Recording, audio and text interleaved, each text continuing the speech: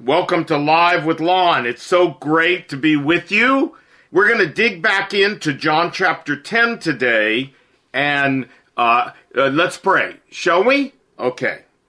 Dear Lord Jesus, thank you so much for the privilege of studying your word. Thank you that your word is a lamp to our path and a light to our feet and a lamp to our path. And by your word, as David says, your servant is warned to be careful where the landmines are so we don't step on them in this world. So Lord Jesus, help us to take heed to your word and use it today to encourage our spirits and lift our hearts and give us hope. And we pray all of this in Jesus' name. And everybody said, come on, amen. And what? Amen. You got it. Now, the title of the messages for the next 2 weeks is God's benevolence to us as believers. God's benevolence to us as believers. His kindness, his goodness, part 1 and part 2. Now, you say, wait a minute. You said just a couple weeks ago that you don't do topical messages. And yet here you show up with a 2-part topical message. No, that is not what's going on here. The sermons that I'm going to do, yes, there's 2 parts to this series, but it all flows out of New King James Bible, of John chapter 10, verse by verse study that we've been doing. It's not a topical message that I sat down and just made up in my head and then went and found verses from the Bible to support it. No, it's verses from the Bible that just happened to connect together so that they form a nice little 2-part series. But they're all from a verse-by-verse exegetical, expositional study of John chapter 10. Okay, but just before I do that, remember, we're running Not a Sermon, Just a Thought right now in Chicago and Seattle. I had said earlier was Atlanta, but Atlanta we did fourth quarter last year. My mistake. We're actually doing Chicago and Seattle. And next quarter, praise the Lord, we plan to do Pittsburgh and Portland. Wow. Is Portland in need of the gospel? Oh my God. Pittsburgh too. And we have a daily radio program in Pittsburgh where we can direct people to hear the Word of God every day from us. So, we do Not a Sermons. You know what they are, little 46-second ads that we put on secular radio. The rock station, the news station, the country station, the classical station, all of them as kind of a ding in the paint to get people to come to our site, notasermon.org, hear the gospel, get saved, begin growing in their walk. And we've had some people question, do these things really work? Well, hey baby, I want to read you a letter I got. It says, Dear Lon, thank you. She thanks me, this woman does, for being so helpful to her sister on our Israel trip. She wanted to visit the Holy Land for many years, and you made this dream of hers come true, and I want to thank you. And then she says this, around 2002, listen to this, my husband was listening to Howard Stern. Now, we went and put Not a Sermon, Just a Thought on Howard Stern here in Washington. And as a matter of fact, he was actually, that station and his program were actually the very first places we put Not a Sermon, because a lot of other stations wouldn't accept them. It was too new. It was too visionary. They thought it was against the policy of the radio station to put stuff about Jesus on the radio. All that's changed, thanks to Not a Sermon. But anyway, Howard Stern was like, whatever. So we went on his show. So he was listening. During the program, he heard one of your Not a Sermon, Just a Thought messages. Your words really impacted him that day. and he developed a desire to learn more about the love of Christ and what it means to be a true believer. Throughout our time in Virginia, we attended McLean Bible Church regularly, and Thomas began reading the scripture and listening to your Life of Paul series, which he loved, and began the Christian journey that I had prayed for. Thomas lost his life to cancer in 2010, but because God worked through you, and not a sermon, just a thought, to make Thomas one of his own, he was able to endure his pain and suffering with grace and dignity. Thomas knew his final destination would be glorious. Words can never describe the peace I have that comes from the assurance that my husband had no doubts about his salvation. And I just wanted you to know all of this, and with great gratitude, she signs it. Wow. Don't tell me that not a sermon, just a thought doesn't work. Don't tell me it doesn't work. It does. And people who are out there who have a heart to follow God and get to know God, even though they may not be following him when they hear it, often not a sermon resonates with them and starts their journey. So praise the Lord. Let's pray for what's going on in Chicago and in Seattle, that God do many, many, many times over what he did with this man right here. All right. Praise the Lord. Praise the Lord. Now, we're going to study what? Say it with me. The Bible. Come on. The whole Bible. Come on. And what? Nothing but the Bible. And then we're going to apply it to our lives by asking our question, so what? Now, we're in John chapter 10, the chapter about the Good Shepherd, and we have been dissecting various parts of this chapter. But now today I want to begin that two-part series, God's Benevolence to Us as Believers, and talk about two areas where God's beneficence and his kindness is just overwhelming.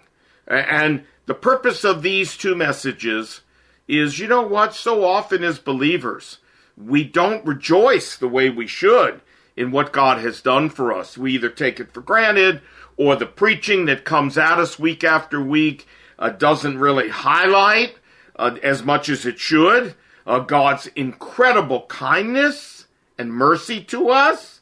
It focuses on other things or whatever. But the purpose of this two-part series is to get us to remember, to stir up our remembrance, as Peter said. And so even though you may know some of the things we're going to talk about in these messages, hey, so what? We're supposed to go back over the Bible's a limited corpus. There's not an unlimited amount of new information in the Bible. We're to go back over it and encourage our hearts. So, our message today, John chapter 10, let me read to you the verses that we have for today. After Jesus tells him about him being the good shepherd, verse 20, many of the people in the crowd said, he has a demon and is mad. Why do you listen to him? And others said, these are not the words of one who has a demon. Can a demon open the eyes of the blind? Referring back, at least in part, to John chapter 9, where Jesus opened the eyes of the man born blind, something the man born blind said had never been heard of in the history of the world. Now, it was the Feast of Dedication in Jerusalem, Hanukkah. This was roughly December in our calendar. And it was winter, right? Yeah, sure. And Jesus walked in the temple in Solomon's porch. Then the Jews surrounded him and said to him, how long do you make us doubt? If you are the Christ, if you are the Messiah, which is what Christ means, the anointed one, tell us plainly. Jesus answered them, I told you plainly, and you didn't believe. You do not believe. The works that I do in my Father's name, they bear witness of me, but you do not believe because you are not of my sheep, as I said to you. That's our verses for today. And what does Jesus say in these verses? He says, I told you I'm the Messiah. You're not willing to believe what I told you. So if you don't believe me because of what I say, believe me because of the works, which they just referred to, him opening the eyes of the blind. But there were so many others. Raising people from the dead, like the widow of Nain's son, and like Lazarus, which he's going to do in chapter 11 here, and Jairus' daughter, all the healings that he did, on and on and on. Peter's mother-in-law and the woman who touched his robe and had a bleeding disorder, and on and on and on. Jesus said, if you don't believe me because of what I say, believe me because of the works. Just as the people said, look up in verse 21, can a demon open the eyes of the blind? Or as the guy in John chapter 9 said, Jesus has to be from God. Who else can do these kind of works?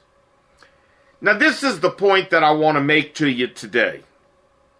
That Jesus did so many miracles in his 3-year public ministry. We've talked about this. How only 31 days of Jesus' public ministry are in the Gospels. And this is why John said if we wrote down everything he did in the other 35 months, all the books in the world perhaps wouldn't be able to include them. Jesus did not do these miracles in a seance or in a back room. Paul says when he talks to King Agrippa in Acts chapter 26, he says these things were not done in a corner. They were done in public for everybody to see. As I said to you a few weeks ago, at the end of this 3-year ministry of Jesus, we can assume and be pretty sure that everybody in Israel, and even in some of the Gentile lands around that, had either seen one of Jesus' miracles or had heard about them from an eyewitness who was there and saw them. So, this is why Jesus said, my gosh, if you're not going to believe me for the words, believe me because of the miracles. Now that brings up the question for today. Why didn't everybody do this? I mean, this is just logical. If I walked into a place and someone was claiming to be from God, I would be skeptical if they said I'm from God. But my friends, if they heal the blind and make the lame to walk and open the mouth of people who weren't able to speak and cast out demons and heal every sort of disease, wow, okay. Now, and rise from the dead, raise people from the dead and rise from the dead themselves. All right. Now I've got empirical proof that they probably are from God. Does that seem that complicated? I think that's what any logical thinking person would do. So folks, what's wrong with these people? Are they not logical? Are they not intelligent? Are they not thinking people? What's wrong with them? That they didn't all believe. The rabbis, the Sadducees, the Pharisees, the Roman soldiers who had seen some of this. All the people of Israel. Why wasn't this like a complete turning of the nation of Israel to Jesus after all that he had done? It doesn't make sense, does it? Well, something else is obviously going on. It's not just a matter of them looking at this and logically saying, oh, he must be from God. Something else has got to be going on, right? There's got to be some other variable at work in all of this to explain why these people didn't all turn to God. To the contrary, they became more stultified in their resistance of Jesus. What's going on? Well, We want to talk about that right now. What else? What's going on here? It's very simple, my friends. Look with me in 2 Corinthians chapter 4. Here's a couple verses that we need to take much greater cognizance of than I think many of us do. Look at this. Verse 3, 2 Corinthians chapter 4, Paul says, "But even if our gospel is veiled, even if it is hidden, it is veiled to those who are perishing, in whom," watch this, "the God of this age," stop, who is that? Well, the God of this age is not Almighty Jehovah God. He's the God of every age. Who is Paul talking about here? Talking about Satan. The God of this age, the devil, has blinded the minds of those who do not believe. Watch, lest the light of the gospel of the glory of Christ, who is the image of God, should shine on them. Here's the problem. These people who do not believe, even in the face of all of the miracles that Jesus did, these people who didn't believe, there was a reason they didn't believe. They were spiritually blinded by the ministry of the enemy to them. Now, I don't know exactly how this works, and so I can't explain it to you. I know Ephesians chapter 2, verse 1, let's put it on the screen. It says in verse 1, "And you he is made alive, spiritually, who were dead in your trespasses and sins, in which you once walked according to the course of this world, according to the prince of the power of the air, the spirit who now works in the sons of disobedience." Who is that spirit, the prince of the power of the air? That's Satan, again. And here the Bible says that we were dead, spiritually dead in our trespasses and our sins. And it connects Satan once again to our spiritual blindness and our spiritual reticence to believe in Christ. Now, how does Satan do it? How does he blind us? I mean, all right, we come into the world spiritually blind and dead in our sin, but once we see, as logical people, all Christ has done, how come that doesn't melt away and we all come to Christ? I don't know. Satan, let's back to 2 Corinthians 4, look what it says, has blinded the minds of those who do not believe. How does he do that? Well, through many ways I can think of. He does it through higher education, which educates us beyond our intelligence and convinces us that he doesn't exist, that God doesn't exist, that there is no supernatural world. He does this through media, radio, television, the internet, all the social media there is. He does it through our friends. He does it, the blinding, through maybe some kind of supernatural thing that he is capable of doing once we make up our mind we don't want to believe. I don't know how he does it. The Bible doesn't say, but the Bible says he does it. He's blinded the minds of those who do not believe. For which purpose? Lest, look at the verse, the light of the gospel should shine through. That's why all these people didn't come to Christ, because Satan had blinded their minds. That's why people around us who see things, the changed life that we live, and the answers to prayer we get, and other things, that's why they don't immediately line up to come to Christ. They're blinded by the enemy. And this is why we need to pray so hard and be prayer warriors for these people that we care about, our family members, our friends, our co-workers, our friends at school or whatever.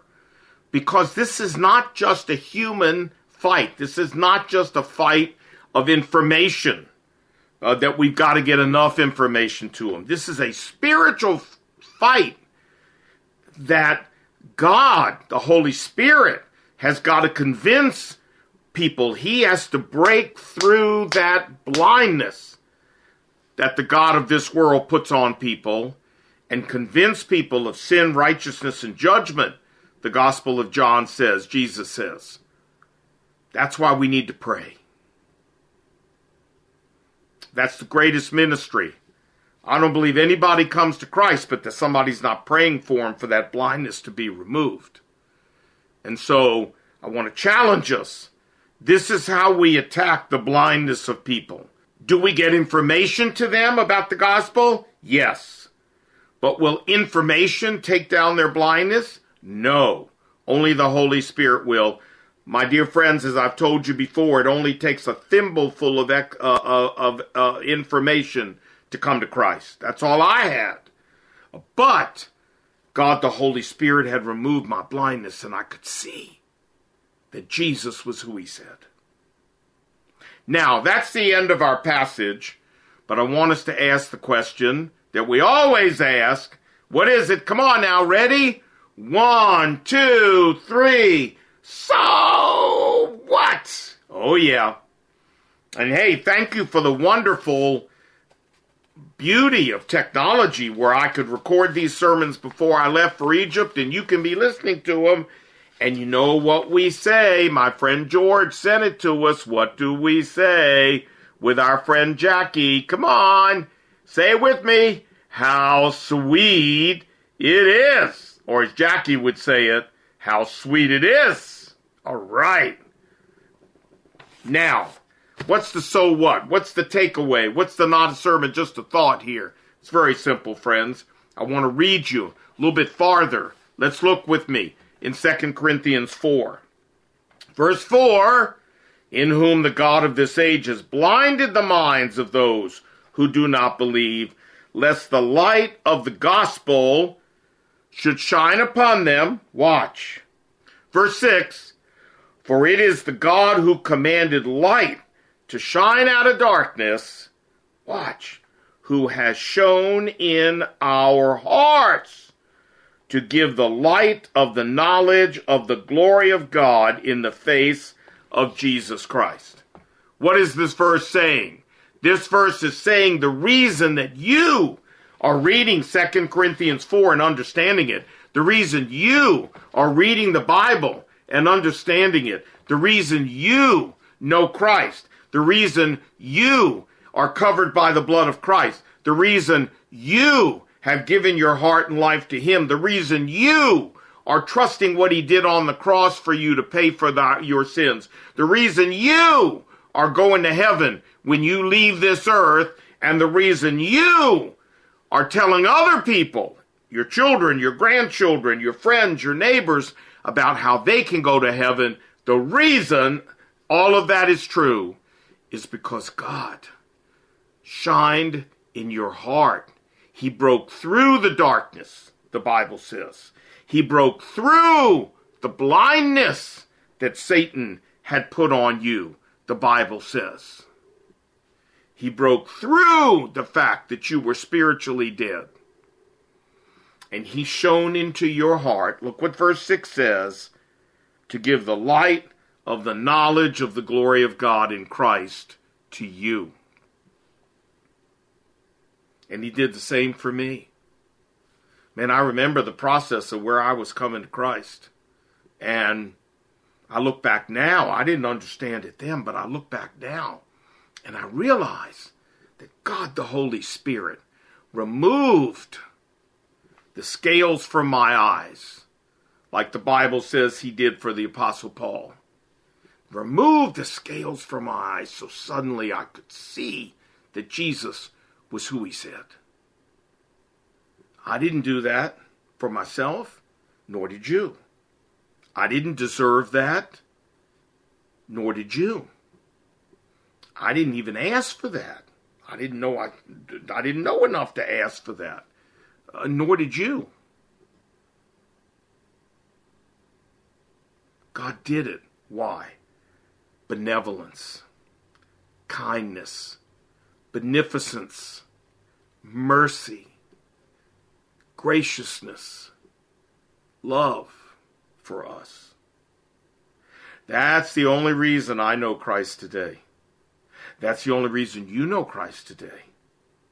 If your children know Christ, it's the only reason they do. If your grandchildren know Christ, that's the only reason they do. Not anything we did, but the ministry of the Holy Spirit, breaking that covering of darkness all over us. I think of the Lord of the Rings, the movie and the book. And if you remember, there's a section in I think it's the second of the three films, where they come to this king, and there's this wizard who has blinded him and who has completely taken over his mind and who influences and whispers in his ear. You remember what I'm talking about? And they have to come in, and Gandalf has to break that spell that this wizard has over the king. And then the king bounces back and becomes a hero and leads his troops against the forces of evil. You remember that? I often think when I see that scene that the king, who was completely under the spell of this wizard, that he is like every human being on this earth that doesn't know Christ, and that wizard is Satan himself, blinding every one of us before we know Christ to the gospel. And Gandalf is like the Holy Spirit, who has to come in and break that blindness, shatter it, so that we can rise up like the king and be the people that God created us to be for his glory. Hallelujah! Hallelujah! Now, what's the so what today? The so what is, that's why you're walking with Christ today. That's why I'm walking with Christ today. My friends, we need to rejoice in that.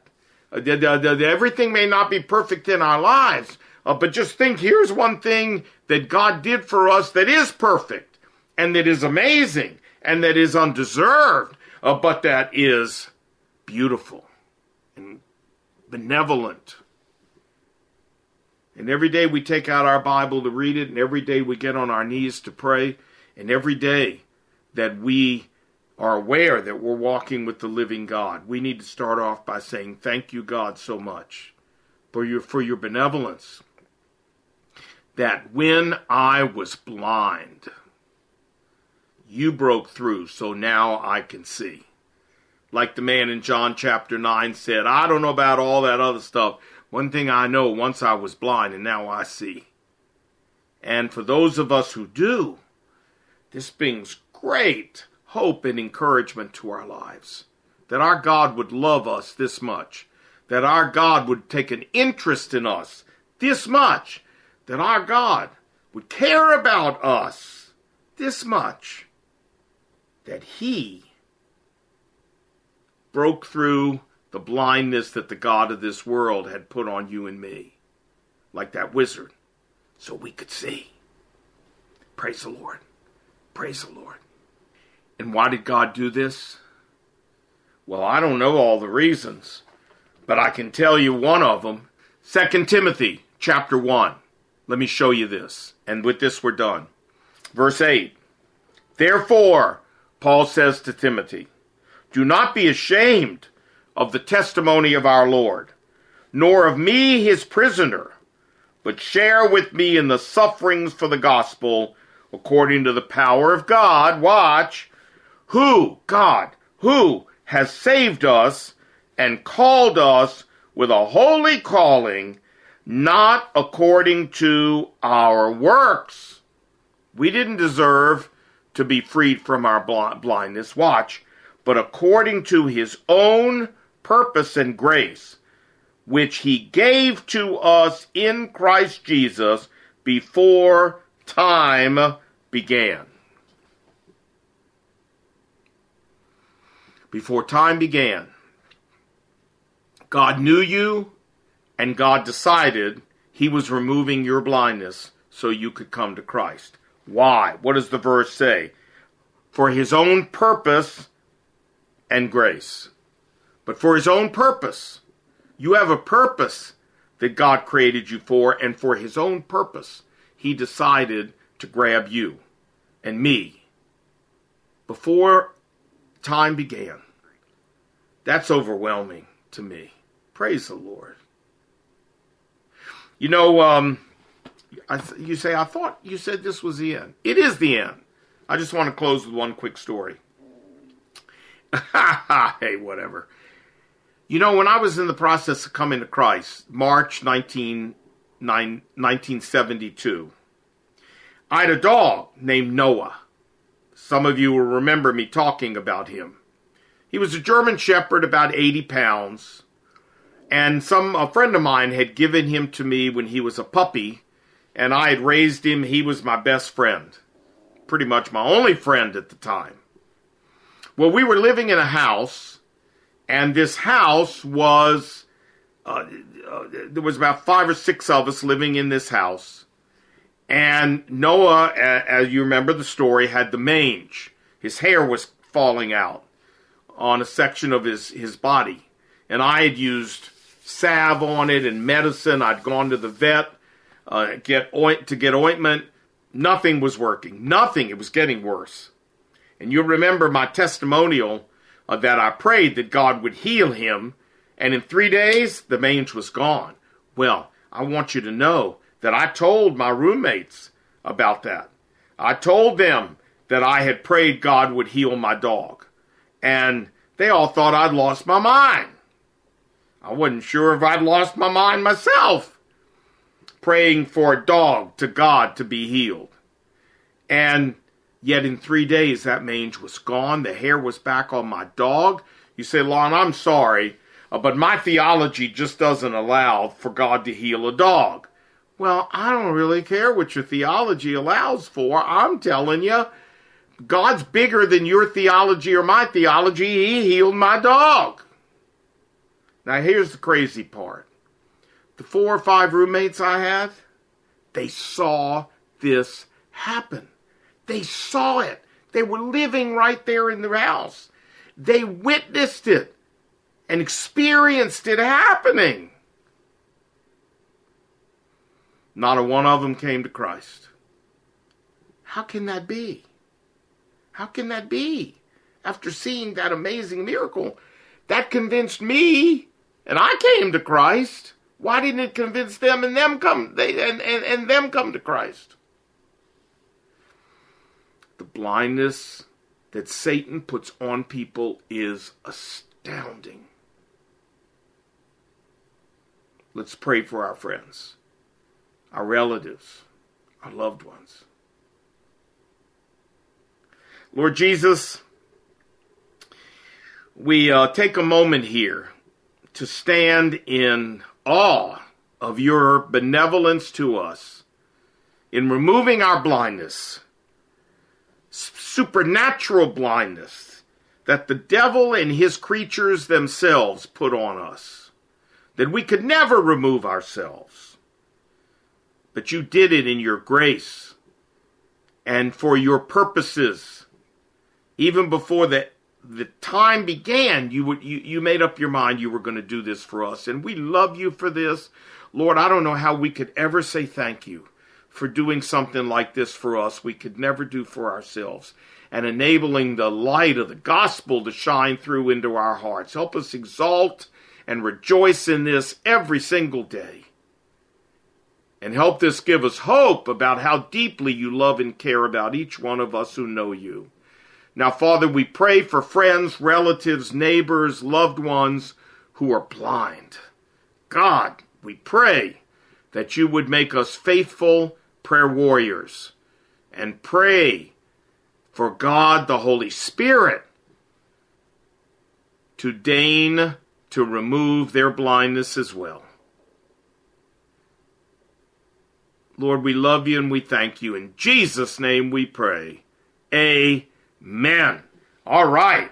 Now, next message, we're going to talk about one other thing here in John chapter 10, where God's benevolence to us as believers is clearly shown. So we'll talk about that next week. God bless you. Thanks for praying for us while we're in Egypt. And how sweet it is to walk with the Lord. Bye now.